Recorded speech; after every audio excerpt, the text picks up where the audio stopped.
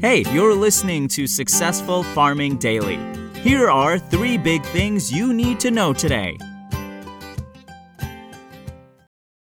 Today is Thursday, April 8th.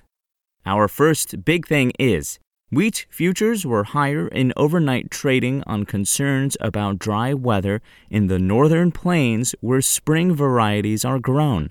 Little or no precipitation has fallen in parts of North Dakota, the biggest producer of spring wheat in the U.S., in the past 60 days, National Oceanic and Atmospheric Association maps show. The entire state was seeing some sort of drought, with 84% facing severe or extreme drought as of March 30th, according to data from the U.S. Drought Monitor.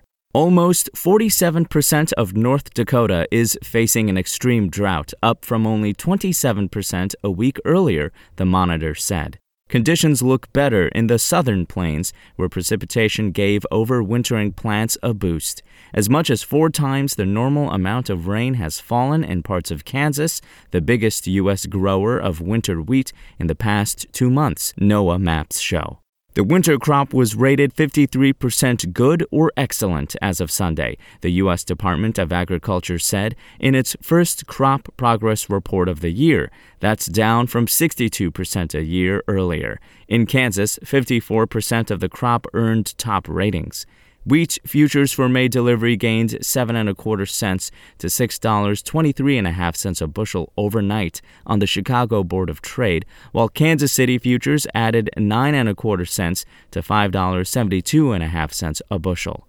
Corn futures for May delivery rose 1.5 cents to $5.62 a bushel. Soybean futures for May delivery fell 0.75 cents to $14.08 a bushel. Soy meal fell 60 cents to $408.50 a short ton, and soy oil gained 0.11 cents to 52.96 cents a pound.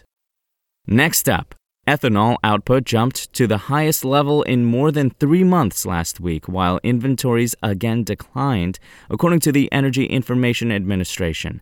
Production of the biofuel surged to 975,000 barrels a day on average in the week that ended on April 2nd, the EIA said in a report. That's up from 965,000 barrels a day the previous week and the highest output level since the 7 days that ended on December 18th, the agency said.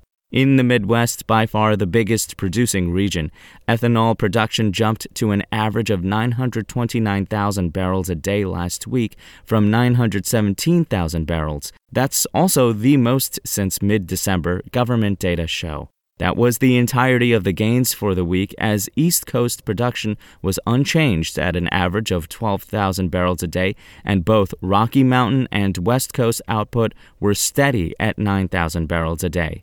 Gulf Coast production declined to 16,000 barrels a day from an average of 18,000 the previous week, the agency said. Ethanol inventories, meanwhile, dropped to the lowest level in more than 4 months. Stockpiles of the biofuel fell to 20.642 million barrels in the 7 days through April. In other ethanol news, the Renewable Fuels Association said exports of the biofuel totaled 101.7 million gallons in February. That's down 38% from January, the RFA said, and was well below the 194.2 million gallons shipped during the same month a year earlier.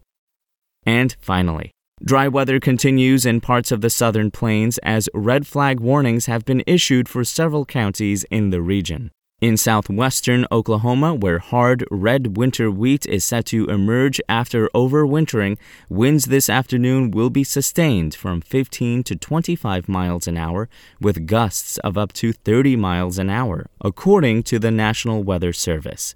Relative humidity is expected to drop as low as 10%, the NWS said in a report early this morning.